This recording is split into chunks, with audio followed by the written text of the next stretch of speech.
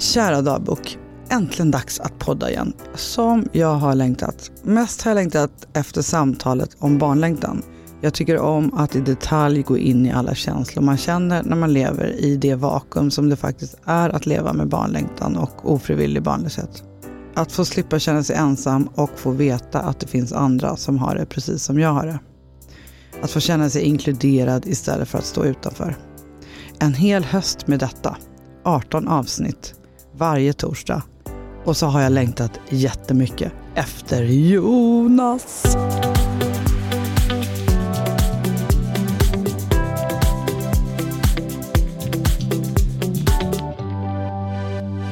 Avsnitt 116 av podden Jag vill ha barn. Och i studion såklart Jonas Linander Manfred. Hej! Hej Silla. Hur mår du? Ja, men jag mår så bra nu. Gör du det? Ja, när jag såg dig nu och träffade dig så blev jag väldigt glad. Jag blev också väldigt glad. Och jag visste att jag skulle bli det. Så jag var så här helt överexalterad. Igår kväll kunde jag inte sova för jag var så glad över att jag skulle få träffa dig. Hur har din sommar varit? Ja, den har varit återhämtande. Det låter ju underbart. Ja, jag tror att det är liksom ordet som får beskriva sommaren 2020 för mig. Mm. Total återhämtning. Jag kom ju in i den här sommaren med så mycket planer. Och tänkte bara, nu ska det här hända och nu ska det här hända. Och jag var ju helt pepp efter vårt sista samtal innan sommaren. Mm. Jag bara, vi ska skriva en bok, vi ska göra det här. Så jag hade liksom på min mentala att göra-lista. Jag ska göra ett utkast, skicka till Silla, diskutera med henne, hur man ska kunna olika vinklar. Och sen bara, nej, jag ska inte göra det nu. Jag måste checka ut, tänkte du. Ja, jag måste checka ut. Det här bra tänkt. Behöver jag. I'm Sandra, and I'm just the professional your small business was looking for. But you didn't hire me, because you didn't use LinkedIn Jobs. LinkedIn has professionals you can't find anywhere else, including those who aren't actively looking for a new job, but might be open to the perfect role, like me. In a given month, over 70% of LinkedIn users don't visit other leading job sites. So if you're not looking on LinkedIn, you'll miss out on great candidates, like Sandra. Start hiring professionals like a professional. Post your free job on linkedin.com/people today. Jag tänker att vi ska backa lite för er som är nya. För det kan ju vara så att vi har några nya poddlyssnare. Mm. Så kan vi ju berätta att det här är en podd som heter Jag vill ha barn. Som handlar om barnlängtan och ofrivillig barnlöshet. Att vi brukar säga att vi ska vara de barnlösas vän. Mm. Jag har olika gäster här. Och så har vi Jonas som är återkommande. Mm. Jag är samtalsterapeut och jobbar med barnlängtan och har själv gjort en ganska lång resa. Just det. Till att bli förälder. Som jag blev den 4 oktober 2018. Mm. Så hon fyller snart 2. Just det. Och du Jonas är blivande psykolog. Ja, det är Du jag. går på psykologlinjen. Ja, jag går på psykologprogrammet. Börjar min termin 5 den här veckan. Oj, vad fort det har gått. Ja, men jag vet, det är helt sanslöst. Så du kommer ju också jobba med de här frågorna när du blir klar. Ja, det är jag helt övertygad om. Eller jag kommer tvinga dig. 3 år framåt. Ja, precis, du tvingar mig. Jag kommer tvinga dig. Och du vi tickar också alla boxar som den här podden representerar, eftersom du är väldigt icke-normativ utan att själv komma ihåg att du är det. Vilket jag tycker är det bästa. Jag har en tendens att glömma. Ja, och då kan vi berätta för lyssnarna att du lever i en homosexuell relation. Det stämmer. Sen typ hur många år? Ja, men sen 15 år. Herregud. Jag fick ju honom i 30-årspresent. Just det, det är ju så rolig historia. Det kan man gå tillbaka och lyssna på ett tidigare avsnitt med Jonas, så har vi pratat om det. Ja, och så har jag 3 barn. Ja, Oliver har ett barn med en medförälder, alltså en kvinnlig medförälder. Ja. Och du har 2 barn med Karo, som också har varit gäst flera gånger på podden. Just det. Hur har din sommar varit? Ja, du har tänkt mycket, sa du? Jag har reflekterat mycket. Nej, men den har varit bra. Men summeringen är brist på återhämtning. Nej. Faktiskt. Jag var inte alls ledig så mycket som jag hade tänkt att jag skulle vara.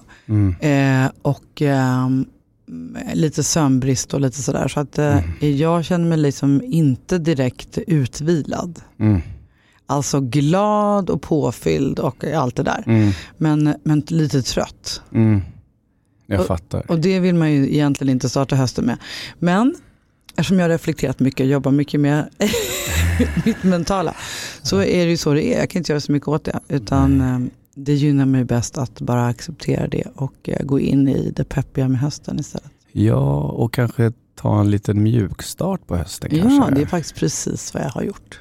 Jag har typ inte ens börjat ännu. Nej. Det här är liksom starten. Göra roliga saker och låta det komma i sinom tid. Exakt. Och sen måste jag också lära mig att jag inte kan göra allt som alla vill att jag ska göra. För det går inte ihop liksom. Och att jag ju är självstående mamma till en 2-åring. Vilket gör att man kan inte jobba alla kvällar och sådär.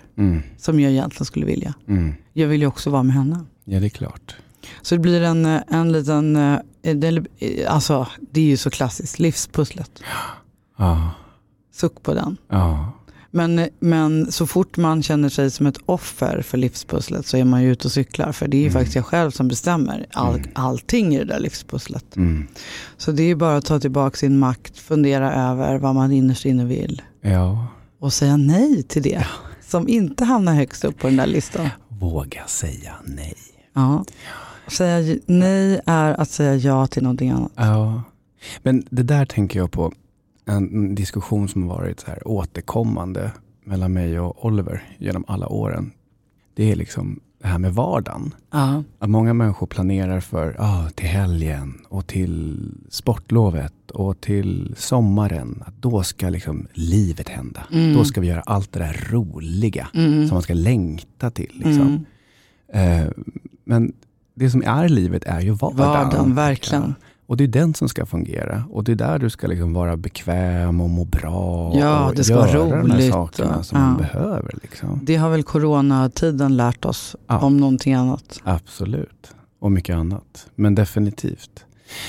Jag vet inte hur det relaterar till att man startar hösten liksom långsamt och kanske inte helt på topp. Men på något vis är det som att den här långsamma starten, det kanske också ger möjligheten att... Jag tänker att men då får det väl bli liksom en långsam vardag då. Ja, njuta i vardagen. Ja, njuta i vardagen. Det är en bra ingång. Ja, kanske. Du, hur är det med din motivation för hösten? Ja, alltså jag är ju faktiskt väldigt motiverad. Jag vet ju det, för jag kommer ihåg hur det var när man pluggade. Alltså att plugga motiverad är ju otroligt roligt. Alltså. Ja, och sen är man ganska slut i slutet av terminen. Det är inte gjort för en 3-barnsfarsa liksom, som är 45 år gammal. Det är helt sjukt att du är en 45-årig 3-barnsfarsa. Har du fyllt 45? Ja, eller vänta. Jo, det har jag. Jo. Ja. Jag glömmer alltid hur gammal jag är. Ja, men jag fyllde 45 förra veckan. Nej, va? Ja.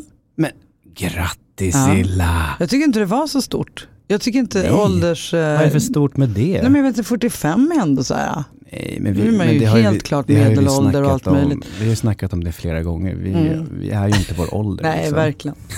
Verkligen inte. Och din motivation då? Nej, men jag är ju pepp liksom. På något sätt är jag ju alltid det. Och också för att jag tycker att mitt jobb är så fruktansvärt kul. Alltså den här exalteringen när jag får podda igen, otroligt roligt. Mitt klientarbete den här veckan. Jag har haft lite under sommaren, men på riktigt liksom. Och sen hoppas jag att det ska finnas utrymme för lite grupper och föreläsningar och så. Men det håller jag på. Jag får liksom lite försiktigt väga det där fram och tillbaka. Och sen tänker jag att jag måste vara väldigt noggrann med så här grundförutsättningar. Alltså se till att sova och så. Och det är ju också ett jättetips till alla som lever med barnlängtan och ofrivillig barnlöshet och som nu kanske ska gå in i nya behandlingar och sådär. Grundförutsättningar är så viktigt. Alltså att sova som man ska. Liksom. Må bra. Ta hand om sig. Men jag har också gjort lite olika meditationsprogram över sommaren. Ja. Jag har varit med i en grupp och haft en egen grupp med, det finns ett meditationsprogram väldigt amerikanskt som heter 21 Days of Abundance. Ja, var det jag det var det jag frågade dig. Ja, men det var bra att du sa nej. Jaha, okay. Why? Jo, men jag ska förklara. Det är Deepak Chopra och Oprah som har gjort det här. Det är väldigt amerikanskt. Och tiden jag stoppade in i det kanske inte riktigt mäter vad jag fick ut. Och så nu går jag ett 60 dagars program i mental träning. Till skillnad då från mindfulness och liksom alla de här lite mer modernare metoderna, så finns det ju då en väldigt grundad från 60-talet till och med metod för mental träning som ju kommer från idrottspsykologin från början. Okay. Alltså toppidrottsmän och kvinnor. Alltså att man måste liksom träna hjärnan lika mycket som kroppen om man ska klara av att göra svåra saker. Just det. Och så den är ju väldigt forskad på, evidensbaserad och så. Gud vad spännande. Den vill jag veta mer om. Lars-Erik Unestål heter han, den svenska fadern till mental träning. Okej, det ska jag kolla. Så det här är liksom ett av hans program jag gör. Men jag vill i alla fall summera det här med att eftersom jag är själv väldigt liksom upptagen av det här med återhämtningsbrist och sömnbrist. Alltså både att jag själv är lite drabbad av det och att jag ofta märker det i mitt klientrum. Hur förknippat det är med ångest, oro, känslor av att inte må bra, depression och så vidare. Och eftersom de typerna av känslor och skeenden ligger så otroligt nära till hands om man lever med barnlängtan, så tänker jag att detta är väldigt viktigt för er som lever med det, att se över era sömnrutiner och återhämtningsrutiner och se till att ni får det så att ni orkar med. Ja, en stabil grund att stå på. Ja. Det är det som är det viktigaste. Jag träffar väldigt många som bara, jo, men det där får jag väl göra sen. Liksom. Men det är just med sömn och återhämtning funkar inte det så, utan det måste man ha hela tiden. På samma sätt som äta och andas. Man behöver sova och återhämtas. Men du, en positiv sak som har varit i sommar, det är att jag är så sjukt imponerad över min klinik. Olga Fertility Clinic i Sankt Petersburg. För det blev ju ändå så här att coronan gjorde ju att ingen kunde göra några behandlingar någonstans typ. Inte väldigt få i Sverige. De som åker till klinik utomlands fick ju bara stänga ner allting. Och på obestämd framtid, och man sitter och väntar och sådär. Och sen så öppnades det ju upp lite i juli. Men då hamnade i Sverige lite på någon form av svartlista. Så ganska många länder tar inte emot svenskar. Just det. Och min klinik bara styrde upp. Dels ett eget visum för fertilitetspatienter. De lyckades styra upp en version av ett visum som bara gäller för de som ska åka och göra fertilitetsbehandling i Ryssland. Så när de hade löst det, då gick det inte att resa. För det fanns inga flyg till Sankt Petersburg. Då styrde de upp ett helt eget plan. Så att jag har gått ett charterplan varje söndag från Stockholm till Sankt Petersburg. Sen blev det här stoppat av Sankt Petersburg. Då har de löst flyg till Helsingfors och bussar från Helsingfors. Alltså de är liksom de är som ett ostoppbart tåg. De bara löser saker hela tiden. Ja, det är helt otroligt. Jag har ju sett det där också lite på första parkett, för en av mina kompisar har precis varit iväg. Är det sant? Nej, vad spännande. Och vi har ju snackat jättemycket om nätverk tidigare. Hur viktigt det är att ha nätverk. Med Wii. Och vi är ju varandras nätverk. Och just den här veckan när hon var iväg, då hade vi hand om hennes dotter. Hon har barn sedan innan. Hon har barn sedan innan. Och ska göra syskonförsök. Exakt. Den här lilla gullungen har varit hos oss nu då i den här veckan. Och jag är för det finns ingen pappa i bilden, utan hon är självstående. Ja, hon är självstående, precis. Och när hon berättar om det här, alltså det är ju liksom en passion då, för allting är ju så här time limit. De måste fixa det här, visa att de måste komma. De måste ha coronatester som är max 72 timmar gamla. Och sen tidiga flyg och sen de här 8 timmars buss från ner till Sankt Peter. Hon hamnade i den. Precis. Men det är ju helt sjukt att den här kliniken bara hittar lösningar. Det är liksom, det är nästan på gränsen till omänskligt. Jag fattar inte hur de gör. Och att man också på något sätt, för alltså jag tyckte ju att det var jobbigt med resan och visum och allt det där bara när det var som vanligt. Så jag fattar ju att det måste vara helt sjukt jobbigt nu med de här, att det ska klaffa med coronatest och allt vad det är. Men på något sätt, det som jag har sagt till dem jag har pratat med i sommar och som jag ju vill säga nu, det är ju att jag tyckte att den absolut jobbigaste delen av mina 10 försök innan jag åkte dit var att jag inte blev sedd liksom. Att jag fick hålla på och trixa med, det var ju samma sak, hålla på och trixa med resor till Köpenhamn om man skulle pricka in precis rätt dag, om man skulle hinna till kliniken och skulle man flyga kvällen innan eller samma morgon då. Liksom ska jag flyga eller åka tåg och tänk om det blir något stopp. Alltså, det är ju 1000 parametrar som ska passa in. Men då kände jag mig så otroligt ensam. När jag åkte till Sankt Petersburg var det som att det satt en person och väntade på mig där borta. Alltså min koordinator då. För man har ju en ansvarig person liksom. Och så fort det sker så kunde jag ju liksom skicka något mejl. Åh nej, nu har jag misslyckats med det här. Vad ska jag göra? Och hur ska jag fylla i den här? Liksom. Och så fick man svar. Typ dygnet runt direkt. Om man har hållit på ett tag och det börjar liksom bli lite betungande. Då tycker jag att det är så viktigt att man ser till att man är på en klinik som ser en. Alltså att man får det stödet liksom. Men att ha någon som håller en i handen. Ja, det kan jag verkligen förstå. Att det skulle ju också rent teoretiskt kunna vara någon vän. Alltså det är ju också lite svårt nu coronatider, för nu får man inte ta med sig någon heller. Nej, men det handlar ju också om de praktiska sakerna. Ja. Alltså det mentala och det psykiska. Det är ju en sak. Och där har man ju sina vänner och en själv och hela ens nätverk. Men just det praktiska i att genomföra sån här sak kan det vara väldigt, väldigt skönt att ha någon som precis håller en i handen. Det blir ju också när det är väldigt emotionellt, vilket det ju är, så tenderar man att kanske inte förstå det och så lägger man all energi på det praktiska och blir arg på det praktiska och så, fast det egentligen handlar om sorg och nervositet. Och Olga själv brukar ju alltid säga att när man ska göra äggdonation i alla fall, för det är ju väldigt mycket sorg inblandat i det, att man ska ge upp sina egna ägg och sådär. Då brukar hon alltid säga 10% logistik och 90% känslor. När hon sa det till mig första gången, så här, är du helt dum i huvudet? Liksom, vet du hur mycket logistik det är? Hon bara, ja, så då kan du ju komma ihåg hur mycket känslor det är. Ja, det är en bra liknelse. Ja, men bara ha en läkare som ens har det samtalet med dig. Det har man inte på väldigt många kliniker. Nej, men sen märker man ju också nu när i med min kompis process där också hur saker och ting är annorlunda på olika kliniker. Det här med äggplock till exempel, att man sövs. Ja. Det har jag försökt få svar på. För det är så de nordiska länderna gör man inte det. Alltså Sverige, Finland och Norge och Danmark sövs man inte. Men i princip resten av världen vid IVF så gör man det. Och är det för att det är riskfullt att sövas? Jag tror, eftersom jag inte heller får svar, så tror jag att det är för att det är kostsamt.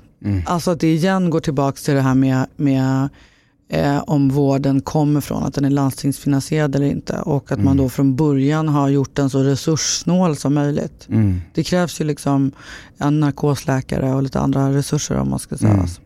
Det är det svaret som jag tycker att jag har fått från Sverige, och att de utomlands så säger de ju att de inte kan göra ett lika bra äggplock om inte patienten är 100% stilla. Nej, för jag gjorde ju mina plock utan någonting. Ja, med bedövning i alla fall. Lokalbedövning, men jag tog ingen morfin eller något sånt där. För att jag tyckte det var jobbigare att gå igenom det. Jag har ju också sjukt hög smärttröskel. Men liksom jämförelse med att bli sövd, det är ju jättestor. Nej, men jag tänker tillbaka på alla våra äggplock. Eller Karos äggplock. Och jag var ju med på varenda ett. Och liksom stöttade henne, låg liksom uppe vid hennes huvud och djupandades och hade avslappningssnack liksom. Pratade och höll på. Och det var ju en pers varje gång för henne. Så för henne hade det ju varit väldigt mycket skönare att vara sövd. Herregud, Men läkarna säger att det inte har med det att göra, utan att det handlar om att de får inte rätta förutsättningar att göra plocket på bästa sätt. De läkare som jag har pratat med. Ja, just det. Men och sen...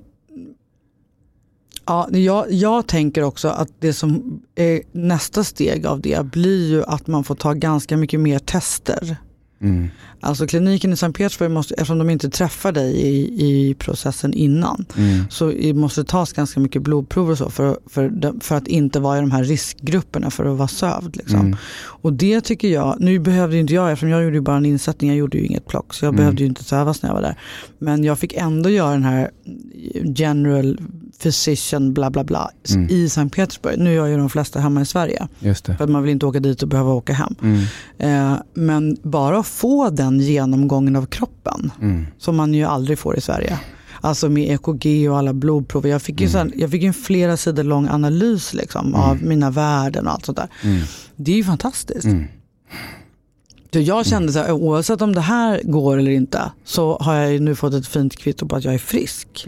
På ett sätt som jag aldrig har fått förut. Nej. Vad skulle du fått det ifrån liksom? Ja, men så att det finns ju, det är ju stora frågor det här med vården där och här och så. Ja. Och vi är ju inga läkare, alltså vi kan egentligen inte ha en åsikt, men vi kan bara spekulera liksom, och efter vad man har hört och så. Men jag förstår också att folk är rädda för att bli sövda. Ja. Men jag tänker, alltså eftersom det för dem är, de förhandlar ju inte ens kring det. Det är inte, alltså de är stenhårda. Och det måste ju finnas någon anledning till det. Jag reflekterar utifrån att det var så annorlunda från vår process. Men som sagt, jag är så imponerad av den där kliniken och hur de håller en i handen. Men framför allt så är jag så sjukt imponerad av de här kvinnorna. Alltså, vilken grej, va? Helt sjukt. Hur man går emot alla hinder och bara kämpar sig igenom. Och jag tänker att jag fattar att det är tufft. Jag fattar att det är så sjukt tufft. Men samtidigt så tänker jag att det här blir också en väldigt, väldigt härlig del av historien. Ja. Hur det här älskade barnet kom till. Ja. Om det lyckas. Exakt så är det, ja. Jag kämpade. Jag var där. Jag åkte buss genom Baltikum. Jag tänker, liksom det som jag tyckte var jobbigast med min process, förutom logistik och så, alltså mitt försök som sen blev, var ju att ta de här sprutorna på mig själv. Jag tyckte inte det sen när jag gjorde det, men jag var väldigt rädd innan. Jag skrämde upp mig innan. Jag har ju också skrämt upp alla lyssnare genom att prata om det här i podden. Jag var nervös för det här ansvaret att jag skulle liksom sticka in en lång spruta i rumpan på mig själv varje dag. Och jag tyckte det var svårt att komma runt i rumpan och så här. Varför tog du inte låren? Nej, det får man inte. Nej. Det måste vara närmare livmodern. Aha. Men numera finns det vattenbaserat, så man kan ta i magen och låren. Så det är lite skillnad nu faktiskt. Okay. Men det som jag liksom är mest stolt över i hur Liv kom till, det är ju just det där. Alltså hon kommer få höra det 1000 gånger om de där sprutorna. Liksom. Du kom över den rädslan. Jag kom över den, och sen gjorde jag det också varje dag i liksom 10 veckor. Det är ganska lång tid. Jag tog ju alla sprutor på Karo. Just det är så fint att ni delade det. Liksom. Men nu har hon lärt sig att ta sprutor faktiskt. Ja, det finns summeringen av det här är ju, det är inte lätt att vara i de här processerna. Det var en fin påminnelse, Jonas, att du sa det. Att du blir impad över alla kvinnor som går igenom det här. Ja. Det måste ju vara, hur var det för dig liksom att stå bredvid? Ja, men det var ju speciellt. Alltså, det var ju en speciell situation för mig eftersom jag skaffade barn med min kompis. Så det var ju på ett sätt var det ju en möjlighet för oss att komma närmare varandra. Att kunna bygga och skapa förtroende för varandra i det där. Och det gav mig också en möjlighet att kunna vara delaktig. Så det är ena sidan av myntet. Det andra är ju att man att vara den som står bredvid är att man kan ju inte göra så mycket. Nej. Förutom att finnas. Och hjälpa med det man kan hjälpa. Tänkte du så här att du liksom ville byta plats med Karo typ? Nej. Så godhjärtad var du inte. Så godhjärtad var jag inte. Nej, alltså jag tänker ju att kvinnor är lite starkare än män. Om man ska generalisera. Jag vet inte fasiken om jag hade pallat det alltså. Det är ju sig en fin självinsikt att du tänker så. Men det tänker jag nog att man tänker i en kärleksrelation. Om man går igenom många försök. Och som man att liksom, om det bara kunde få vara jag som kunde få ligga där någon gång. Att det inte bara är hon som ska göra det här varje gång. Jag vet, det är svårt. Vi ska ju faktiskt prata om det nästa vecka. För då ska jag för första gången en man i en heteronormativ relation som gäst. Ska vi prata om det här. Det har jag ju efterfrågat sen begynnelsen av den här podden. Vad bra. Så äntligen. Nej, men jag tänker vidare på den frågan. Jag tror också att en sån här del av det här är att jag kände mig väldigt hjälplös också. Och på något vis så tror jag Att jag liksom mentalt bara tänkte att okej, jag ska göra allt jag kan. Jag ska hjälpa till så gott jag kan. Och sen en viss del av mig var också att okej, det här händer. Men det händer lite, jag liksom distanserar mig lite ifrån det. Förstår du hur jag menar? Man på något vis tänker att jag gör allt det här och det händer. Men jag höll det ändå lite på armlängds avstånd. Blev Karo arg på dig någonsin eller? Ja, hon har blivit arg på mig massa gånger. Definitivt. Och jag har blivit arg på henne också. Men jag tror att den delen av att stå bredvid var ju att jag tillät mig aldrig själv att uttrycka att jag blev arg på henne. Just det. Jag var mer som en svamp under den perioden. Och lät henne få ut allt det där. Alltså du insåg liksom på något sätt orättvisan i att det är hon som gör det och inte du. Liksom. Ja, det tror herregud. Det tror jag är en väldigt bra grundförutsättning för ett medföräldraskap. Ja, jag tror det. Alltså jag känner att jag har faktiskt inte så jättemycket rättigheter just nu. Nu har jag mest skyldigheter. Vi är överens om grundförutsättningarna. Jag vet att jag kan göra upp till en viss gräns. Allt det andra ligger på henne. Du har ju så fint också sagt på något sätt att min tid kommer. För barnen det är ju 18 år liksom. Ja men gud, det är verkligen en av de viktigaste grejerna. Att ta jag med tror också sig. det. Alltså det handlar inte om vad som händer liksom första månaderna, första året. Alltså naturligtvis handlar det om det. Allting är viktigt. Men man är barn 18 år. Du kommer att få tid. Vi ska nog prata om det lite i höst tänker jag. Om medföräldraskap och hur lätt det kan bli fel där i början. Just på grund av den där orättvisan. Det är ett väldigt bra tema. Eller hur? Det känns lite som att just den här perioden vi lever i också. Det är så många, i min närhet i alla fall.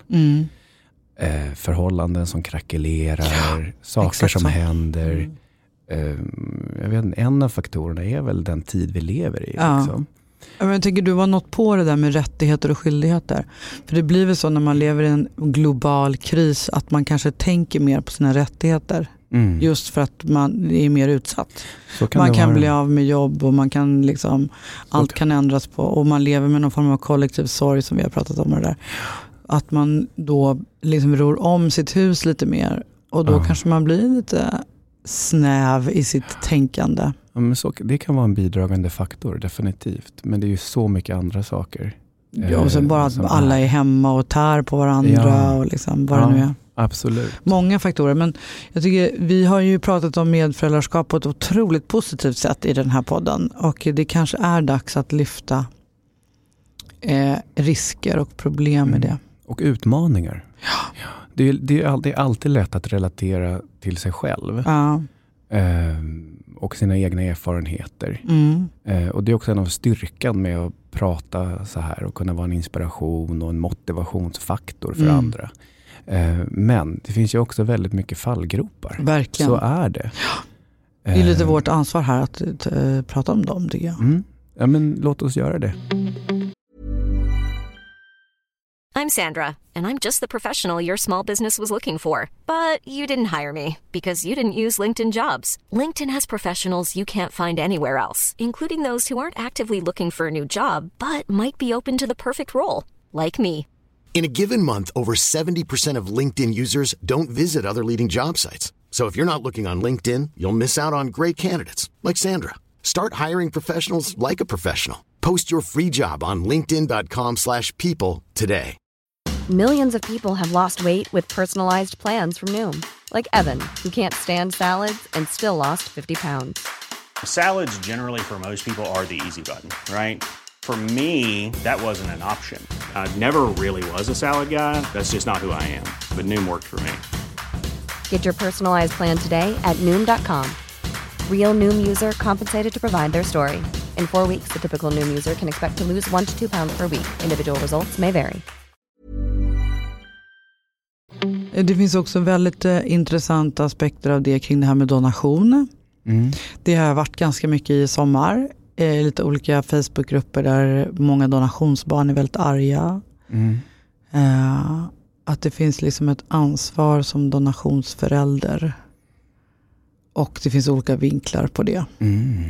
Och en väldigt intressant aspekt är att jag försökte göra på Instagram en sommar, jag försökte göra en topp 5 eller topp 10-lista av vilka avsnitt som är mest populära, som folk vill lyssna om på och sådär. Men det var väldigt svårt, för alla svarade liksom i klump när Jonas är med eller när Clara Simmegren är med. Alltså, det var aldrig så här, jag tycker avsnitt 92 är bäst. Men däremot så är ju avsnittet med Isidor är ju väldigt populärt. Jag tror att det är avsnitt 41. Jag lyssnade på det faktiskt innan sommaren. Gjorde du? Ja, han är så fin. Isidor är då, för er som inte känner till, ett vuxet donatorsbarn. Alltså hans mamma åkte till Danmark för typ 25-24 och han är väl 23 eller 24 och sånt där, år sedan och fick tvillingar. Och han uttrycker ju på så fint att på fint sätt att det inte har spelat någon roll för honom egentligen, och att han bara har känt sig väldigt önskad och inte överhuvudtaget varit så intresserad av sin donator. Men gissa vem som har fått information om sin donator nu. Så han kommer komma tillbaka i höst och berätta om det. Och vad det kommer ifrån, om det har väckts för att han var här eller. Men allt är liksom inte konstant. Saker och ting förändras. Så vi som blir föräldrar på dessa icke-normativa sätt har ju lite olika ansvar. Jag tänker att man gör en björntjänst om man ska boxa in sig i ett normtänk och låtsas om att de här sakerna inte finns. Istället för att fejsa dem.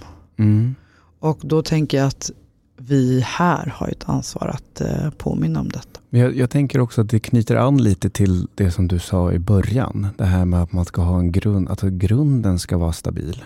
Du ska må bra, du ska sova bra, du ska liksom kroppsligt och mentalt göra allt du kan för att ha en stabil grund. Ja. Och jag tänker att det handlar också värderingar om. Ja.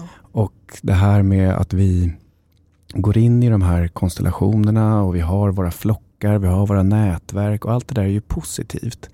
Men det är ju så mycket saker i hela det här föräldraskapet och önskan att få barn som också är osäkerhet. Och en sak kan vi alla veta, och det är att det blir aldrig som man tänkt sig. Nej, verkligen. Och det går inte att planera och det går inte att liksom tänka ut alla olika scenarier. Och det kommer alltid vara ett element av ovisshet som man måste ju lära sig att förhålla sig till. Så det enda man kan göra, det är ju att ha sina grundförutsättningar och grundtankar och grunden stabil och veta. Det här är riktningen. Sen kommer den liksom köra åt alla håll, höger till vänster, upp och ner. Men riktningen ska du vara klar för.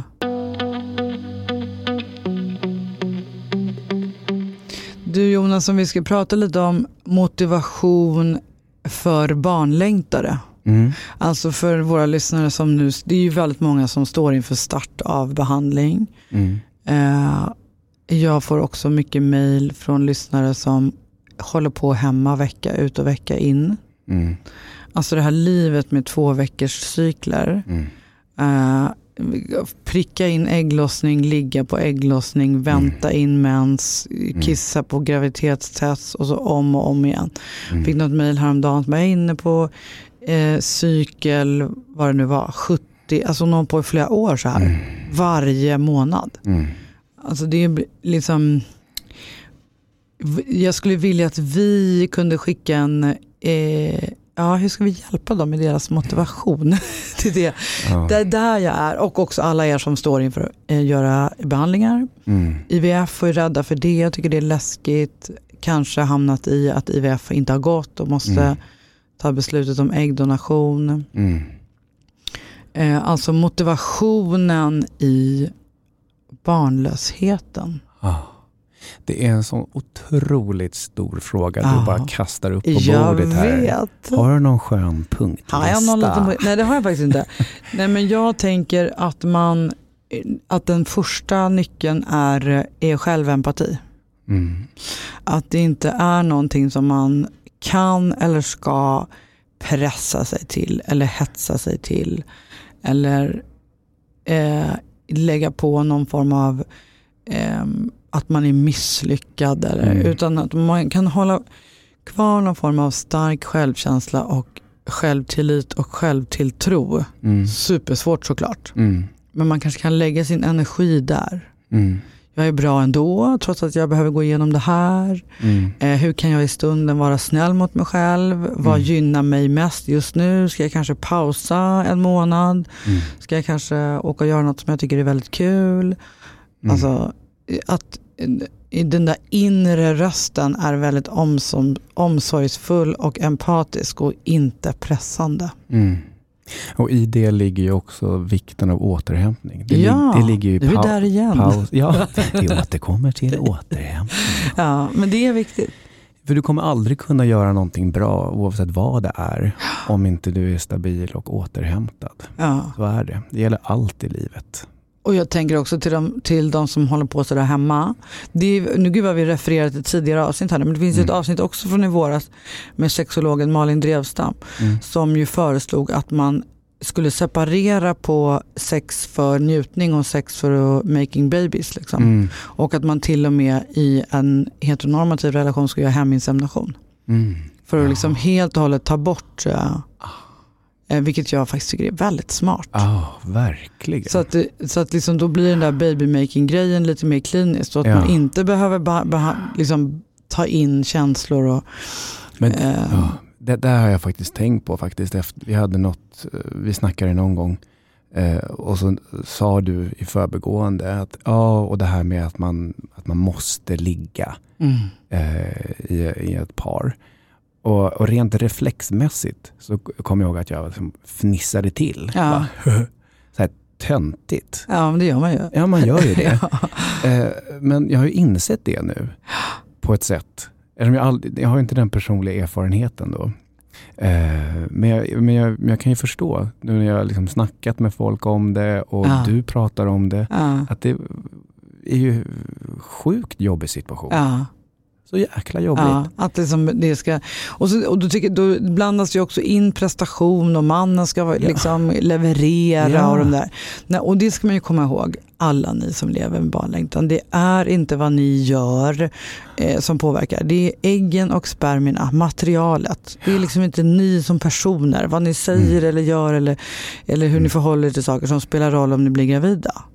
Folk blir gravida i krig. Det hjälper inte att slappna av som så många runt omkring er har sagt er. Om du bara slappnar av så kommer det gå bra. Det är inte så.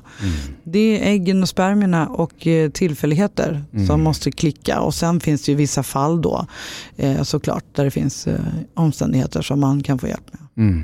Men ansvaret är så tungt att bära på något sätt. Att det skulle vara någonting som man själv har ansvar för. Men reflektionen är i alla fall att det är också kanske ett budskap till dem runt omkring. Att man direkt på känsla och per automatik fnissar eller skrattar eller reagerar utan att ha förstått liksom vidden av problemet eller situationen. Liksom. Och då handlar det lite om, också tänker jag, i den här stora frågan som ligger här och plaskar, att du vet, också berätta för andra vad man har behov av. Vad man behöver. Jag hörde ju, jag har inte lyckats lyssna på så många sommarprat i sommar, men det var en psykolog som pratade i somras. Nu minns jag inte hennes namn. Men en av de sakerna som fastnade hos mig, som hon sa, det var: jag glöm inte att lyssna är också en aktiv handling. Ja, gud vad bra sagt. Det var så bra. Och det är ju också någonting väl värt att komma ihåg. Alltså det där som alla barnlängtare drabbas av, oönskade tips hela tiden. Istället för att ens närhet bara lyssnar på en. Det är det man behöver. Ja, och det kan ju ni barnlängtare säga till er omgivning. Så får ni hjälp med det. Fråga mig hur jag mår istället för hur det går. Och så lyssna bara när jag svarar. Om jag inte orkar svara så är det okej också.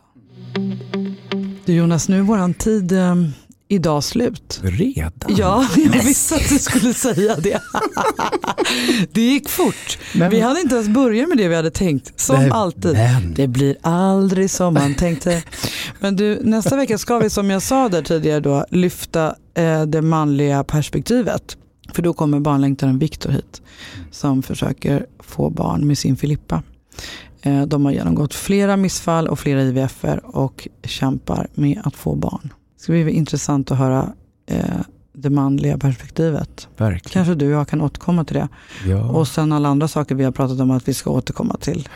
Men menar du att du aldrig har haft en manlig barnlängtare? Förutom du så är det Torsten som har blivit pappa på egen hand.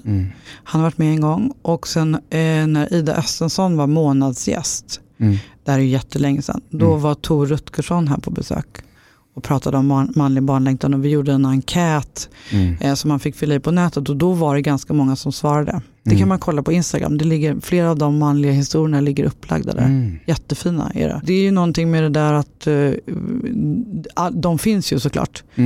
Och de kan tänka sig att dela i skrift, men att prata offentligt i podd är för svårt. Så vi är ju väldigt tacksamma till Viktor som kommer hit. Ja, verkligen.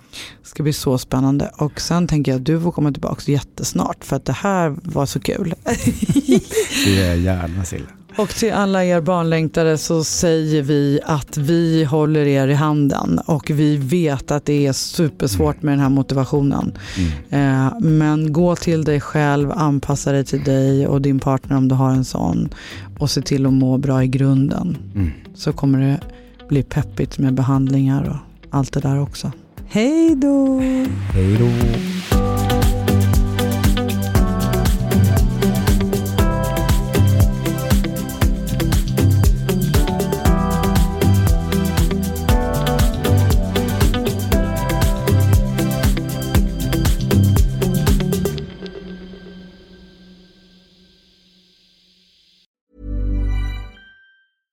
Imagine the softest sheets you've ever felt. Now imagine them getting even softer over time. That's what you'll feel with Boll & Branch's organic cotton sheets. In a recent customer survey, 96% replied that Boll & Branch sheets get softer with every wash. Start getting your best night's sleep in these sheets that get softer and softer for years to come. Try their sheets with a 30-night guarantee. Plus, get 15% off your first order at bollandbranch.com. Code BUTTERY. Exclusions apply. See site for details.